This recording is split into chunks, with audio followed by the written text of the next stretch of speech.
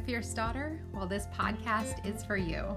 My name's Erin. I'm the founder of Be the Benchmark, Fierce Girl Fridays, and Savvy Girl Sundays.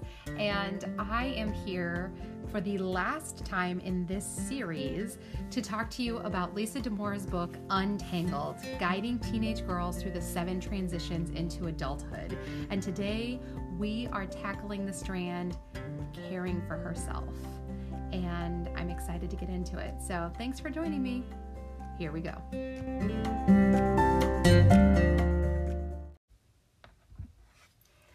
All right, guys, this is it. The 7th and final strand of Lisa Damour's book, Untangled, Caring for Herself. And this chapter just dives right into the nitty-gritty, let me tell you. So here are the main topics that she covers: food and weight, sleep and technology, drugs and sex. So if you want controversy and you want the deep ocean of craziness that comes with raising a child from childhood all the way through adulthood, this is the chapter for you. So there are 2 quotes that she actually has in this book, and one of them is in this chapter and one's in a previous chapter, and I'm not sure which, but the first one is that I love and I use all the time: that girls can roll their eyes and listen at the same time. Because a lot of times we get really frustrated with girls about their attitude or the way they're responding to something we're saying. But the reality is, if they're rolling their eyes, they're probably also listening and something might be sinking in. And so not saying that they should be rolling their eyes or that they should have attitude or that we shouldn't, talk to them about their attitude occasionally, but just because they're rolling their eyes doesn't mean they're not listening. On the other side of that coin, here's what she says in this chapter: girls can also nod without listening. And I actually see a lot of parents fall into this trap where they think, oh yeah, I talked to my daughter about that and she was totally on board and we are on the same page and everything's good, not a problem. And after years and years and years of working with teens myself, as well as reading this book multiple times and her many, many, many years of working with teens, it is very obvious to her and to me that girls often will start nodding and just like, okay, and they're not listening and they don't care and they're just trying to appease you at that point.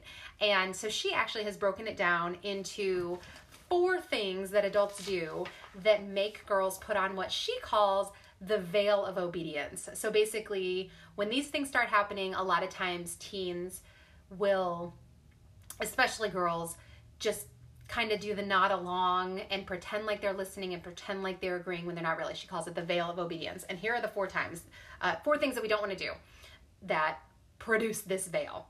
1 is when we start to lecture. So, we're doing all the talking. It's not a conversation. We're not engaging.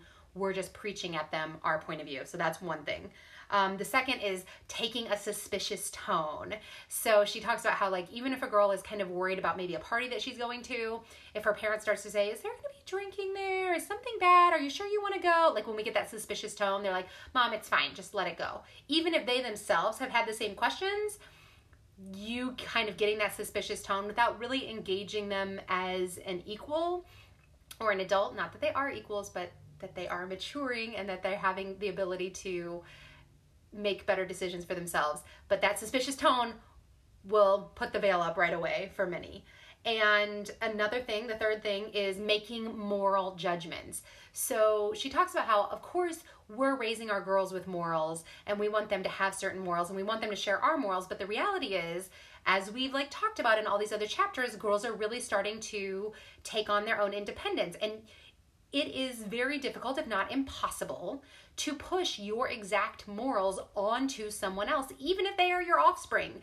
And therefore, if you're making those moral judgments without engaging in a conversation, without them challenging or them coming to certain conclusions, again, the veil will go up. And the last thing that she talks about is when we overstate risks as adults. So saying like, drugs are going to kill you or alcohol is poison.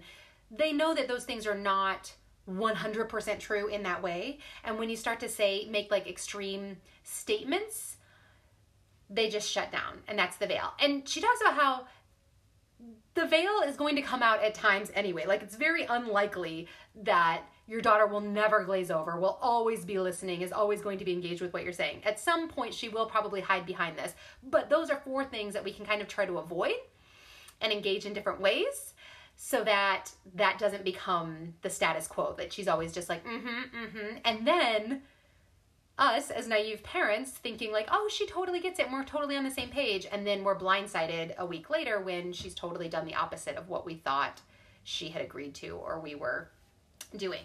So I'm actually not going to break down each and every aspect of the topics that she discusses in this chapter. So as we mentioned, food and weight, sleep and technology, drugs and alcohol, and sex. Those are basically the 4 areas. And what instead I'm going to talk to you about is kind of the prevailing good wisdom of how to handle these touchy areas. And she goes into a lot of specifics in each of the areas, but here's kind of an overview. First piece of advice: always make sure that your daughter knows that her safety is number 1, more so than your rules or her being disciplined. If you can look at all of these areas through a lens of self-care, and that you want her to have good self-care and that you want her to be safe, as opposed to she needs to follow your rules or she's going to get disciplined if she doesn't do XYZ, that lens is going to be so much more helpful in how you discuss and approach each of these areas with your daughter. So that's number 1. Number 2, none of these is a conversation. I had someone ask me, and this has been a while ago, but I had someone ask me who had a daughter around the same age as my oldest and said, have you had the sex conversation with her yet? Or the period conversation? I'm like, no, because it's not just a conversation in our house. It is an ongoing discussion of female bodies, of understanding our own bodies, of understanding what happens when you choose to share that body with someone else, what happens inside you reproductively, what happens to your skin, what happens to your hair, what happens to, everything. There's so many layers of discussions, and that's the way it is with all of these, whether it comes to sleep, when it comes to drugs, when it comes to sex, when it comes to food and our weight and our body image.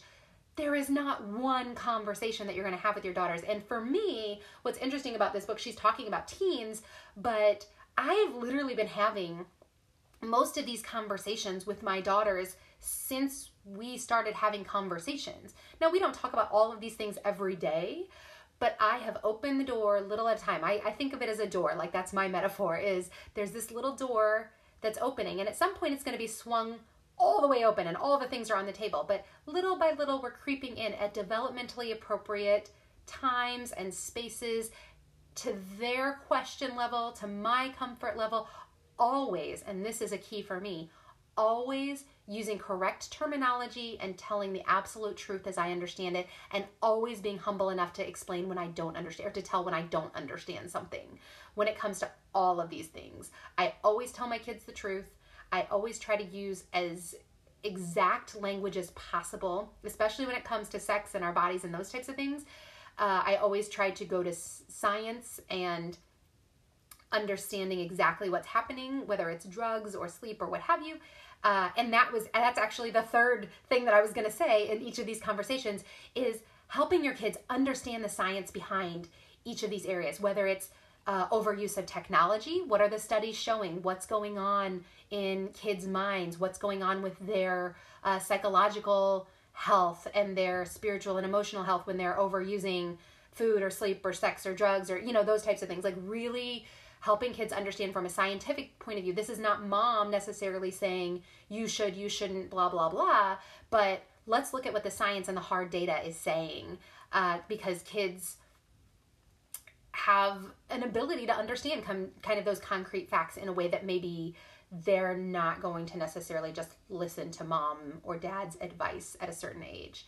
And the final thing that I think is important when you're addressing all of these very touchy topics is don't, and this is something that we mentioned in a previous chapter, don't get into a power struggle with a kid where they hold all the cards. This was in the academic area when they were talking about don't get into a power struggle with your kid over something that they have control over. They have control over their grades, whether they study, whether they do this, whether they do that. You can put in lots of rules and supports in place, but ultimately they're the one that gets to decide. And that's the same way with a lot of these situations when it comes to what kind and how much food, how much exercise, how much sleep, technology, drugs, sex, all of these things. Ultimately, as they're getting older, they are making these decisions. And so you can lay down lots of rules and discipline, but if you're able to instead step back from that power struggle and think about this through the lens of self-care, what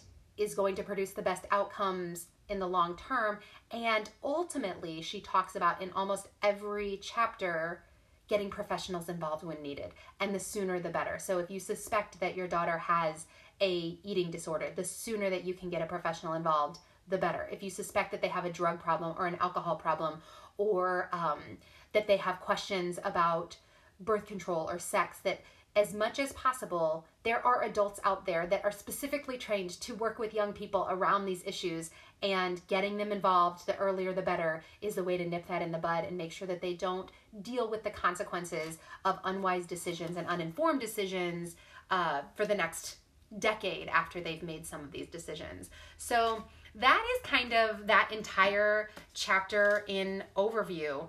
And I wanted to kind of talk a little bit really quickly here just about the conclusion that she has at the end of the book. And I'm just going to read some of it to you because it's just so good in thinking about all of how this comes together. As I'm sure you've figured out, the title of this book has more than one meaning. Most obviously, we've taken adolescent development, the snarl of friction and emotion that parents warn one another about, and organized it into 7 strands. We've made plain what girls have to do to become adults, and we've gained insight into their sometimes confusing and frustrating behavior. Just appreciating how many transitions are involved in moving from childhood to adulthood gives us a new respect for what our daughters are going through and clarifies why the teenage years can be taxing for everyone. So you're not alone. There's so much to this. Everything's happening at different rates. I mean, that's a continual thing you have to think about. It's not like she's caring for herself really well, but maybe another area is not, like parting with childhood is not going so well. You know, it's very tricky, and just understanding that there's lots of ways that these are all tangled together. I love this sentence. Given that so much about being a teenager involves pulling parents in and pushing them away, I understand why sometimes we talk about adolescence as though it's a punishment girls inflict upon their parents, when really it's a stressful and developmental phase that girls are trying to navigate. So it's tricky for them too. It's tricky for us. We're all going through it for the first time. And even if you have multiple children, you're going through it for the first time because every child is different. And so I hope that understanding these 7 strands has given you a new idea. I hope that you pick up this book and read it, whether it is through Audible and you listen to her read it, or whether you pick up a hard copy, because I have really just given a very broad overview of the book, and there's so much more goodness in here and so many more insights into how you can really thrive during these times of adolescent development. There's so much going on. There's so much goodness in the growth. And if we can learn to navigate it together and embrace those times, I think when we come out on the other side, we can have such great relationships with our daughters. And that, to me, is ultimately the goal. So thanks for joining me on this journey. We'll see you next time.